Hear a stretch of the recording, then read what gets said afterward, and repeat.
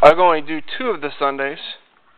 And Psalm 34 is a psalm that God has recently, in the past few months, brought me back to time and time again in different situations for different reasons. So I really wanted to preach on Psalm 34. So I was trying to figure out how to divide Psalm 34 up into four sermons. But then I realized I don't know why I was thinking I couldn't do today. Something in my brain, it misfired. I didn't check with my wife who keeps my schedule for me because I can't. But then I was really excited when I realized I could do this Sunday because Psalm 34 breaks up into 6 stanzas pretty easily. So just to tell you where we're going, the next few Sundays, this Sunday and the next two, we're going to be staying in Psalm 34. And Psalm 34, I think I'm drawn to it for a few reasons. One of the reasons is artistically. I like to read poetry, and I like to tell myself I can write poetry. And Psalm 34 is an acrostic. You'll notice there's 22 verses in Psalm 34, one for each letter of the alphabet of the Hebrew alphabet.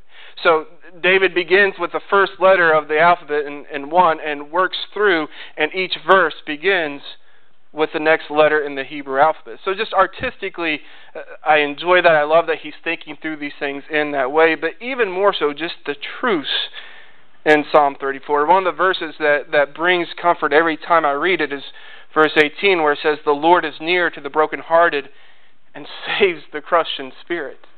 And so as we work through this psalm, we're going to be covering a lot of truths, a lot of things that David is working through, and hopefully it'll be edifying to us. But for this morning, we're going to focus on verses 1, 2, and 3. So if you found Psalm 34, please stand for the reading of God's Word.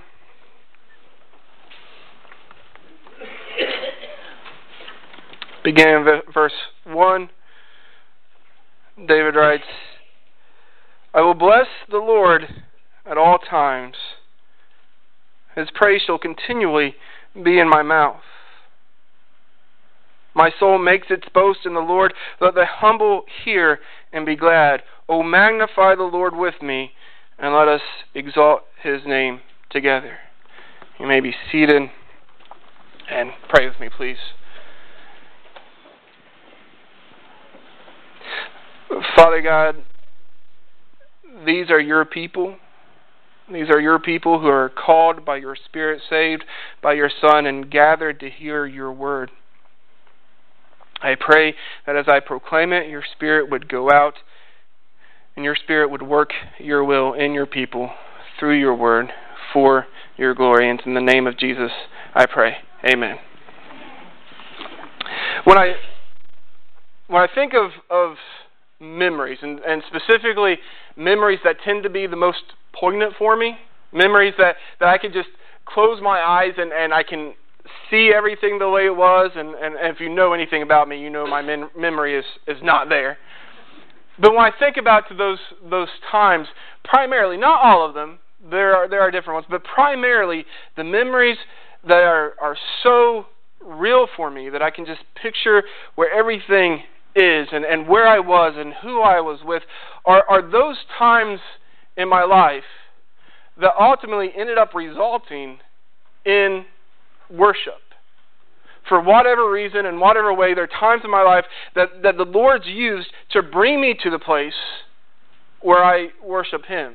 So just a few examples that I jotted down, and these are the ones that just stick out in my brain so perfectly. One was when I was a Bible college student, and it was a particularly hard semester for me, both with classwork and then financially speaking. It was late. I had just gotten off the phone with my mom, and we were trying to figure out how we were going to afford to pay for the rest of my school. And I remember where I was. It was on campus. It was in one of the study lounges there. There were 2 or 3 other people there, and I had my computer open, and all of a sudden I had a message from my cousin. It popped up, and she was living with my grandmother at the time. And my grandmother was one of the people, when I said I was going to Bible college, she didn't, for various reasons, she didn't understand why, she didn't understand the need, she didn't get it. And it kind of hurt me because she was a woman I looked up to. She was a woman I respected, learned a lot about the faith from her. But then this message came from my cousin when I'm at my lowest, and honestly, I was considering, I'm just going to drop out of Bible college. I can't afford it. Obviously, I'm not supposed to do the ministry. This isn't where I'm supposed to be. And then the message pops up from my cousin, and she says my grandma had been walking through the house and just talking whatever popped up in her head, and she said, sometimes, my grandma said, sometimes I worry about Steve going to that Bible college and spending all that money and all that time, but then I stop and I think, you never know. Maybe God's going to use him to change the world.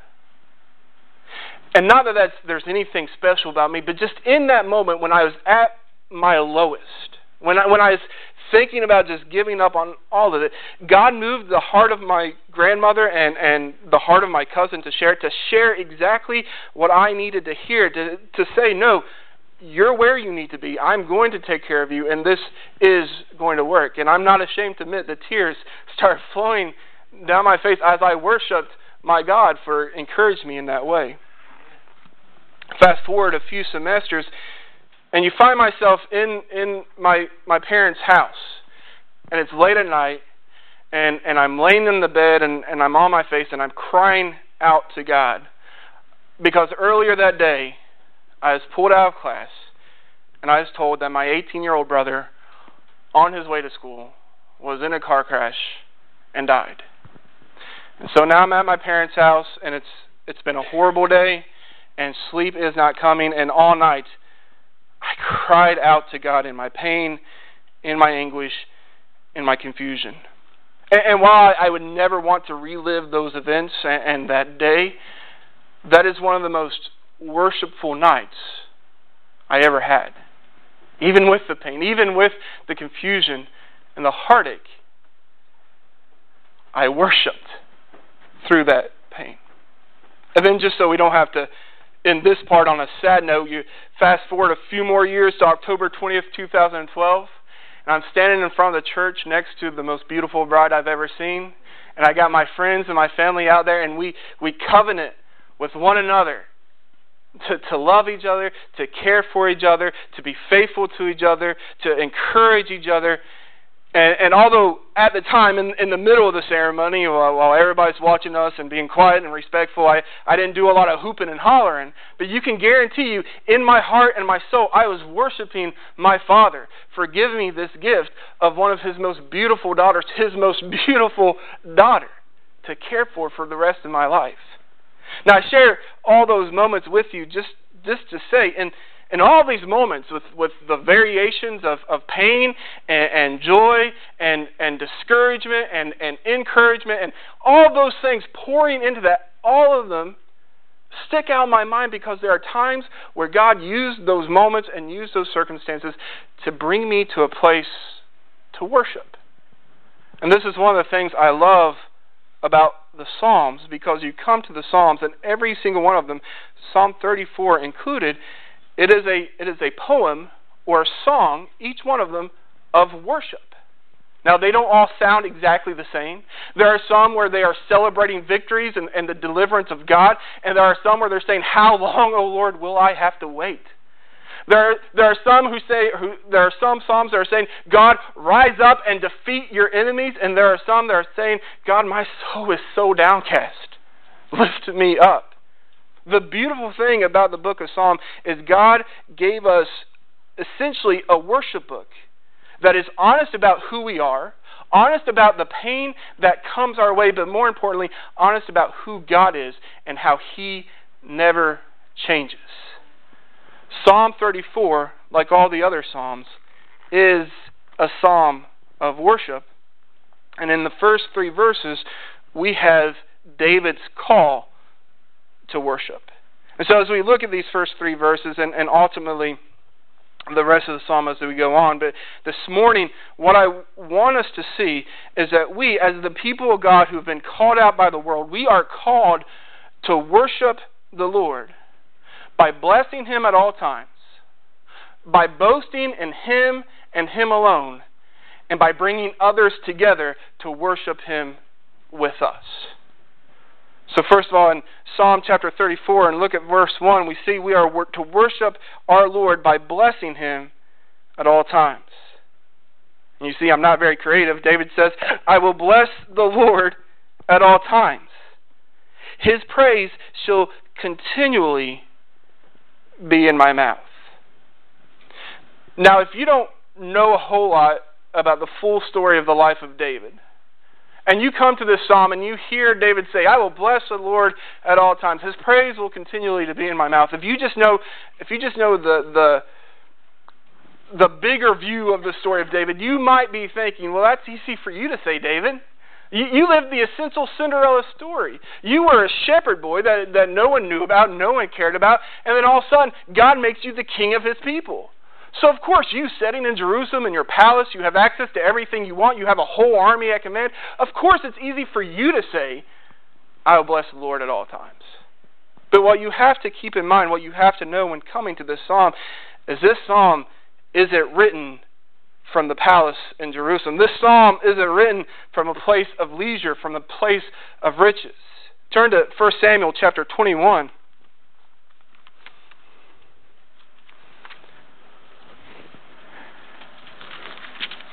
1 Samuel chapter 21, and we see the context of this psalm. David is fleeing from Saul, a man that he thought was a father figure at one point in time, a man that David respected, a man that David served faithfully, and now because Saul's heart has grown jealous, he's chasing David out of the land. And then we come to verse 10, and this gives us the setting of the psalm we're looking at this morning. And it says, And David rose and fled all that day from Saul, and went to Achish, the king of Gath. And the servants of Achish, so this is a pagan Gentile king, and the servants of Achish said to him, Is not this David, the king of the land? Did they not sing to one another of him in dances? Saul has struck down his thousands, and David his 10,000s. What they're saying to the king is look, this is the guy that's killed our men. He's killed thousands and thousands of our comrades. Verse 12, and David took these words to heart, and David was much afraid of Achish, the king of Gath. So he changed his behavior before them and pretended to be insane in their hands, and made marks in the doors of the gate, and let his spittle run down his beard. And then Achish said to his servants, Behold, you see this man is mad. Why then have you brought him to me? Do I lack madmen that you have brought this fellow to behave as a madman in my presence? Shall this fellow come into my house? And then you see David fleeing, escaping this king and fleeing to a cave. So as we go back to Psalm 34, David's not riding from a throne. David's not riding out of his riches. David is riding after fleeing from a madman who wants to take his life, then falling into the hands of this pagan king who under normal circumstances would have David king, and then David has to act insane. He has to act like the madman to escape this pagan king. And now David has hidden himself in this cave, and in my mind, this is just me, I don't know how soon after this he wrote this, but in my mind you see David wiping the spittle off of his mouth and out of his beard, and then he says, I will bless the Lord at all times. His praise shall continually be in my mouth. When I'm fleeing from this man who has no reason to want to kill me, yet is dead set on killing me, when I'm having to act like a crazy man to escape the hands of this enemy king, when I'm stuck in this cold, damp cave away from my home, away from my comforts, I've been promised that I'm going to be the anointed king of Israel. I've been promised that I'm going to rule over the land, yet here I am in this cave with nothing.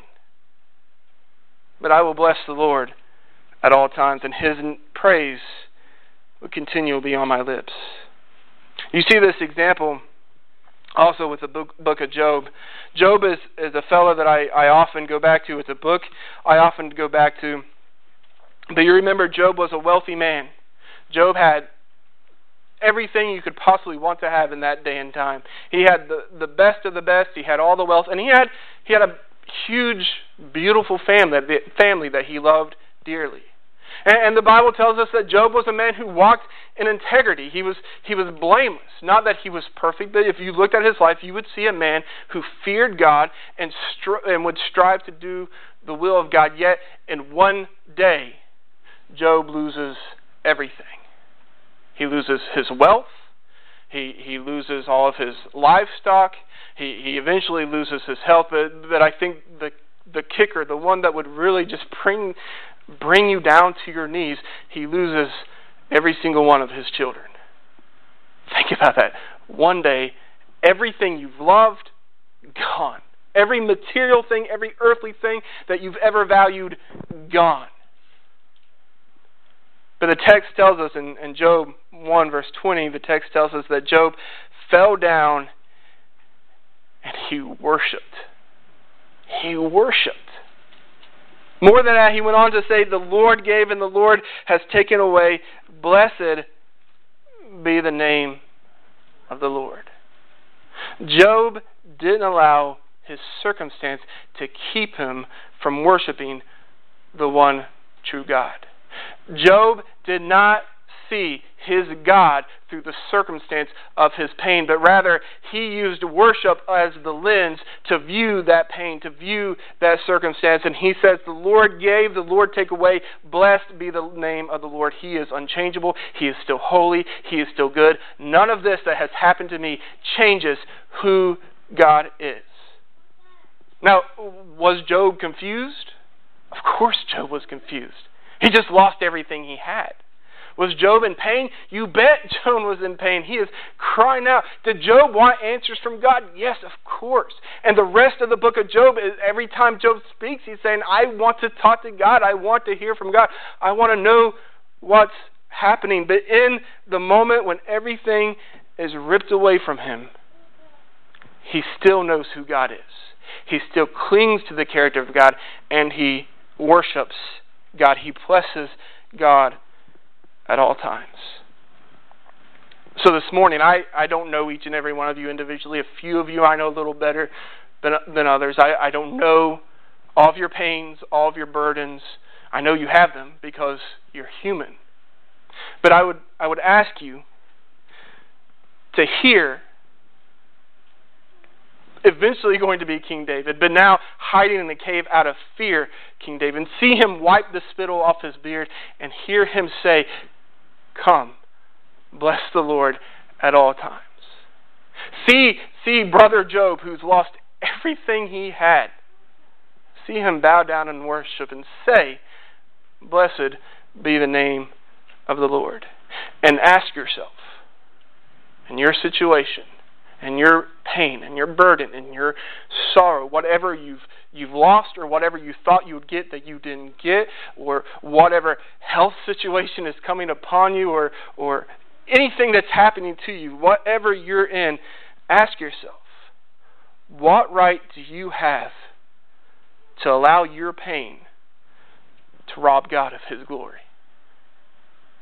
Instead, through your pain, in your pain, in the midst of crying out, instead of running from the only one who can give you any kind of refuge and from the only one who can carry you through it, run to Him and declare, as we read in Psalm 75, another beautiful psalm, declare, what have I in heaven but you?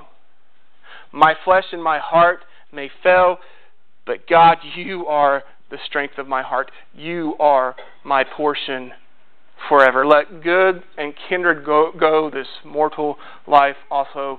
God's truth abideth still. Let us worship our Lord by blessing Him at all times and by allowing His praise to continually be on my lips. But then in verse 2 we see not only are we to bless the Lord at all times, but we are to boast in the Lord and the Lord alone. David writes in verse 2 of Psalm 34, my soul makes its boast in the Lord. Let the humble hear and be glad. My soul makes its boast in the Lord. Let the humble hear and be glad. Do you know what we do when we worship? Anytime you worship, and the songs were beautiful and reflected this perfectly, I thought. Anytime you worship, what you are doing is you are declaring what you deem is worthy. And more that, when you're worshiping in the circumstances, if the pain comes upon you and you can't worship because of that pain, not saying your worship is going to be the same as it is when you don't have that pain. But if you can't worship while you're in that pain, what you're doing is you're saying, God, this pain that I'm going through, it means you are not worthy of my worship. You do not deserve my praise because you have allowed me to go through this, and I declare you are not worthy. But when we worship, when we proclaim God's character, when we proclaim His name, His goodness, His steadfast love, what we are saying to ourselves, to fellow believers, and to the world is we are saying our God is worthy.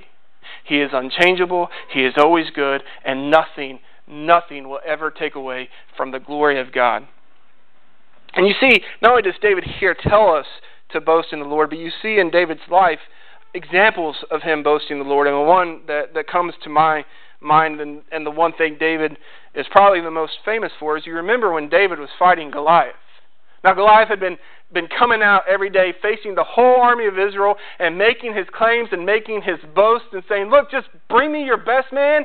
If he wins, then we'll be your slaves. If I win, you'll be our slaves. And he was defying the armies of the God of Israel. He's defying the Lord Himself.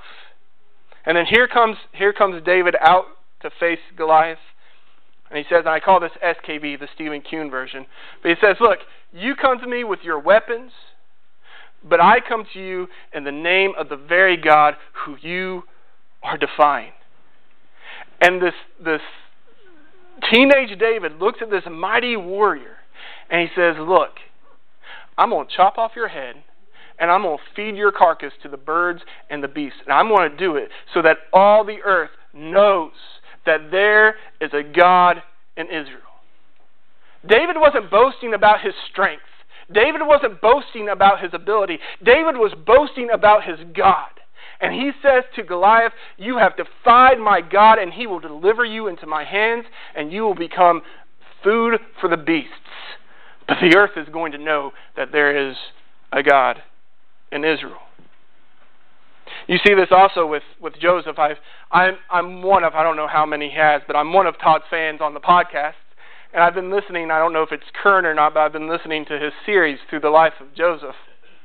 And I love when Joseph's been down in the dungeon and Pharaoh's had that dream, and the guy says, oh yeah, now that I think about it, when I was in prison, there was a guy there, I had a dream, he told me the dream, and everything ended up happening the way he said it was. So Pharaoh says, all right. So they pulled Joseph out of the prison, they dust him off, and they set him before Pharaoh. And Pharaoh says, here's my dream.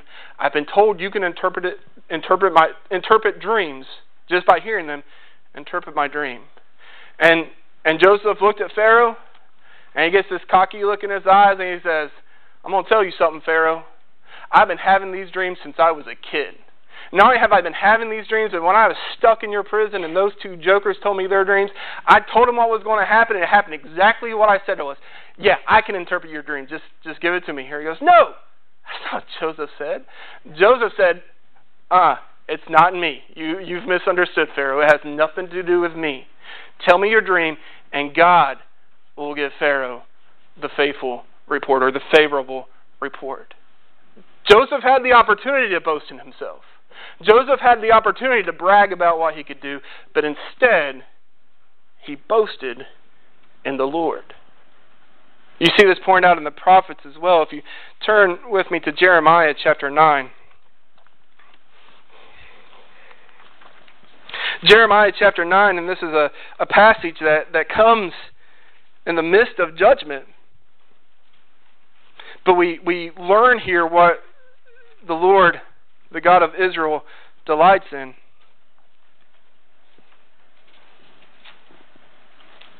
In Jeremiah chapter 9, and verse 23, the Lord declares to His people through His prophet, thus says the Lord, let not the wise man boast in his wisdom. Let not the mighty man boast in his might. Let not the rich man boast in his riches, and all those things.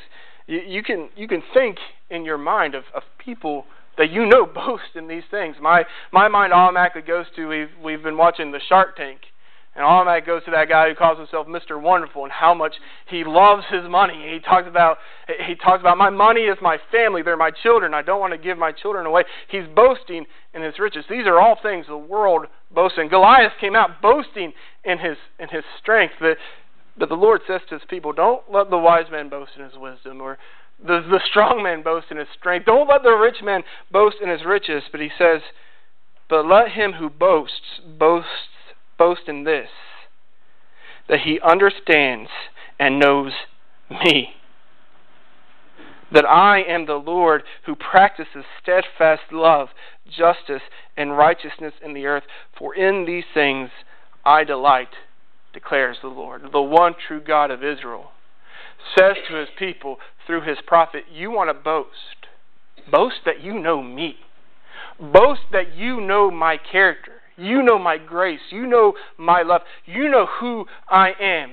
And you know that in light of who I am, you are nothing and you are no one. But because you are mine, you can boast in me. Paul picks up on this if you'll turn to 1 Corinthians chapter 1.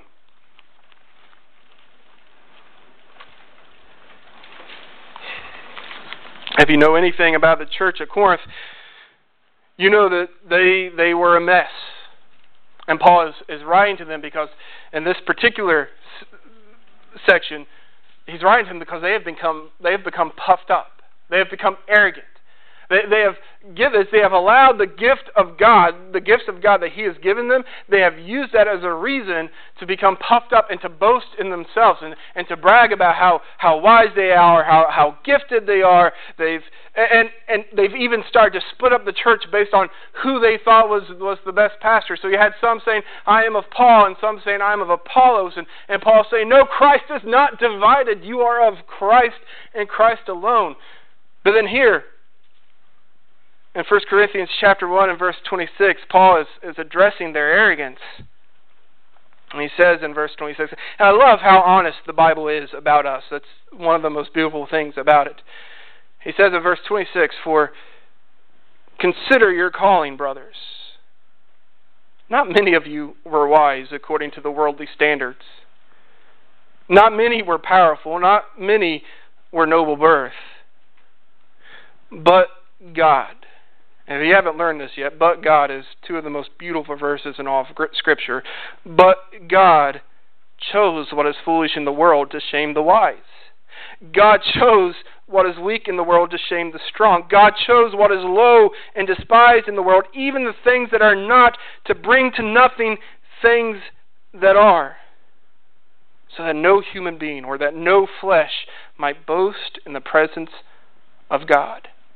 And because of Him, you are in Christ Jesus, who became to us wisdom from God, became to us righteousness and sanctification and redemption, so that as it is written, and then he quotes Jeremiah, let the one who boasts, boast in the Lord. Paul here is saying, you want to be arrogant, you want to be puffed up, think about this. Think about the fact that God didn't choose you because you're smart. God chose you because you're a dummy. You're an idiot. You would never choose God outside of His grace. You think God chose you because you're strong and you're powerful and you have these abilities? God chose you because you were weak. You could do absolutely nothing. And then he says, but God chose you so that He could use that which was the dummy. He could use that which was foolish to shame the wise. What the world sees as wise. What the world would look at and say, yeah, that's what we need. God chose the foolish and said, no, this is what I'm going to use so that no man may boast. God chose that which was low and despised. That's you. He's talking about you. That which was low and despised, to bring down those things, even the things that are not, to bring down those things that are. And here's why He did it that way. So that there is not one single person who in the presence of the Almighty God will be able to boast in anything other than the Almighty God. And the only reason that you can boast in the Almighty God is found in verse 30. And because of Him, that is because of God, you are in Christ Jesus, who became to us wisdom. You were foolish, but Christ Jesus has become your wisdom. You were unrighteous, unholy, and deserved hell, but Jesus became your righteousness. He became your sanctification and your redemption. You want something to boast about.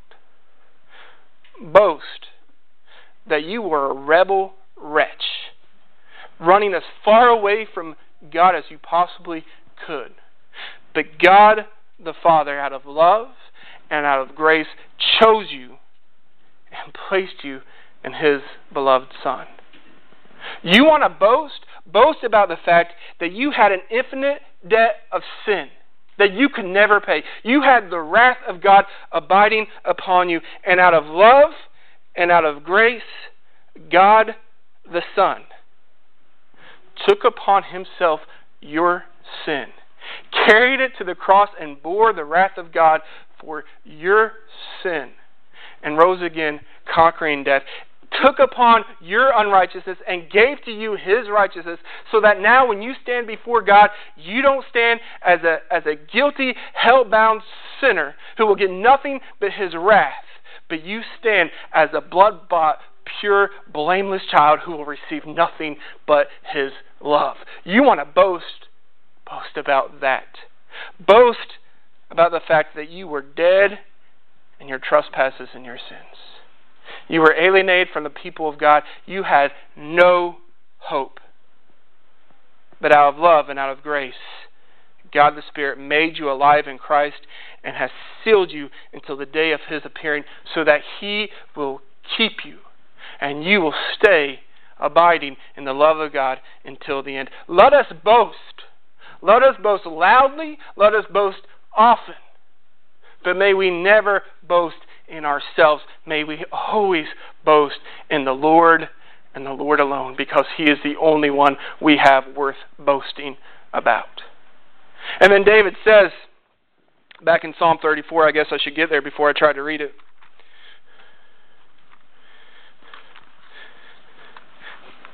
David says, not only are we to boast in the Lord, but as we boast in the Lord, let the humble hear and be glad. And you know why the humble hear the boasting in the Lord and they're glad? Because the humble know that they have absolutely nothing other than God. The humble hear others boasting in the Lord and they're saying, amen, I know it's true. I have nothing. I am nothing, but I am in Christ, and I will boast in Him until the day I die, and then for eternity, future, without ending. I will continue to boast in my Lord and in my God. So as we worship God, we bless the Lord at all times, and His praise shall continually be in our mouth. We boast in the Lord and the Lord alone. And the humble hear this and they're glad.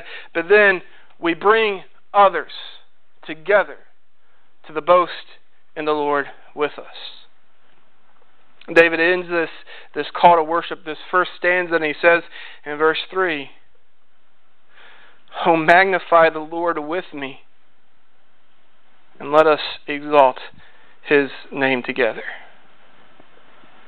David doesn't want to boast in the Lord by himself. He wants to hear others around him boasting the Lord with him. He wants to call everyone he hears to the praise and glory and honor of his God.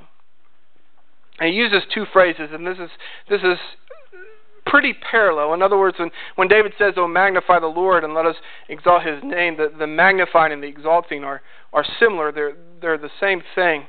And we think of the word magnifying, at least me, when I hear magnify, I think of magnifying glass, like you had back in science class. Didn't do very good in science class, but I remember the magnifying glass.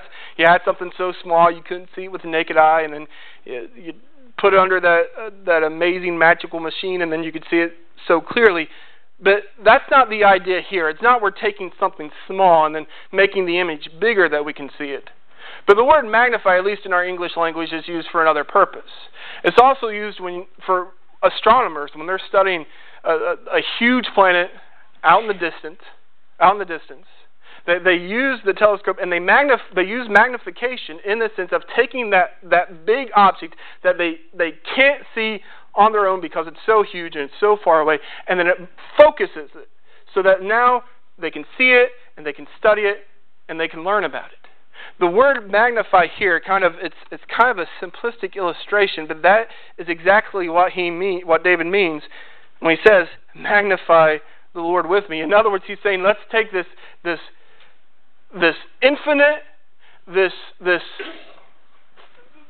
being that we cannot fully comprehend with our own mind, who has revealed himself to him. He is so infinite, he is so huge, he is so everlasting, and everything that God is. And even though we can't fully comprehend him, let's take him and let's focus on him. Let's view him through his word and through what he has revealed to us, and let's focus on him. And as we focus on him, let's declare what we know about him to those around us. Come and magnify this God with me. Declare who he is. And that goes into the other phrase, let us exalt his name together. And if you notice, not only through these first three verses, but through the whole psalm, when you see the word Lord, it's all capital. It's not like the other words. It's all, every letter is capitalized.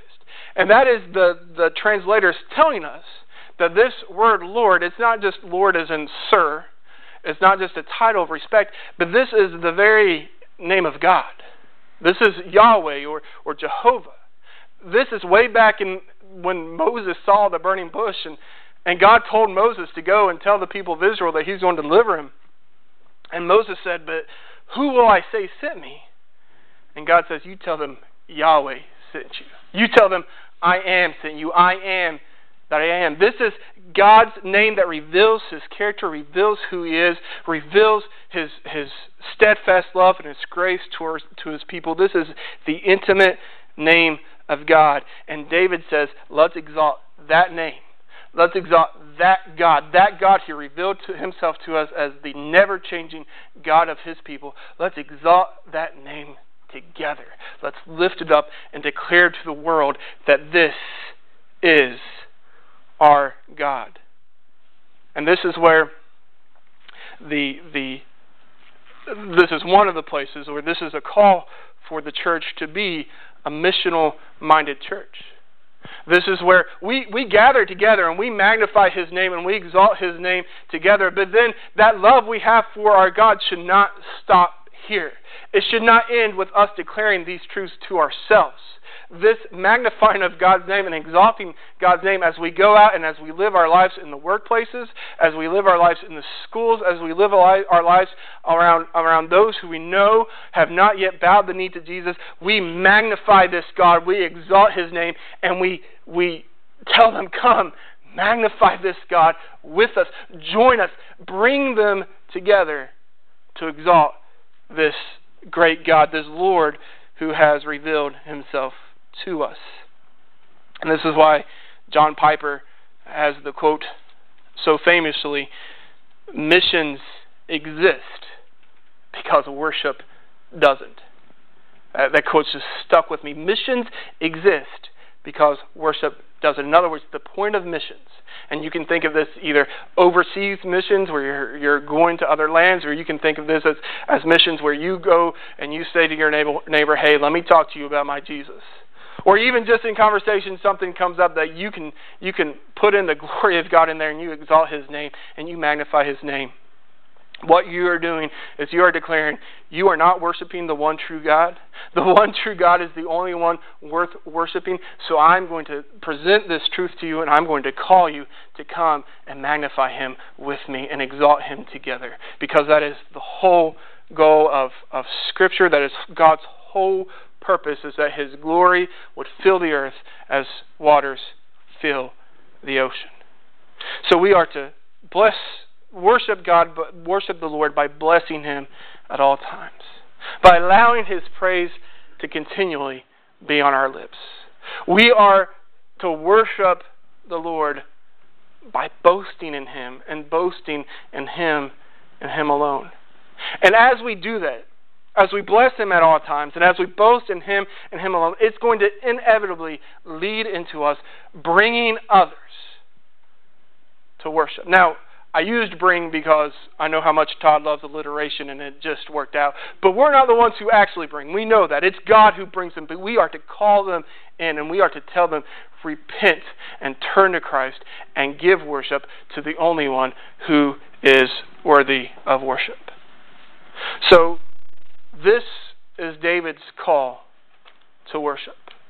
This is David, after fleeing from Saul, after acting like a madman, now sitting in his cave, and he's writing, and he's calling down through the centuries, and he's calling to you, and he's saying, will you bless the Lord at all times with me? Regardless of what you're going through, or even because of what you're going through, because you know that the only way you will find safety, the only way you will find refuge, the only way you will find deliverance out of whatever it is you're going through is by clinging to the one true God. And David says, please bless the Lord at all times. Take it from me. Take it from me. When you're in the cave, when you have that fear, when you have that pain, the best thing you can do is worship. Be honest with God in your worship. That's what I love about the Psalms. In your worship, be honest with God, but worship Him. And as you worship Him, David says, boast in Him.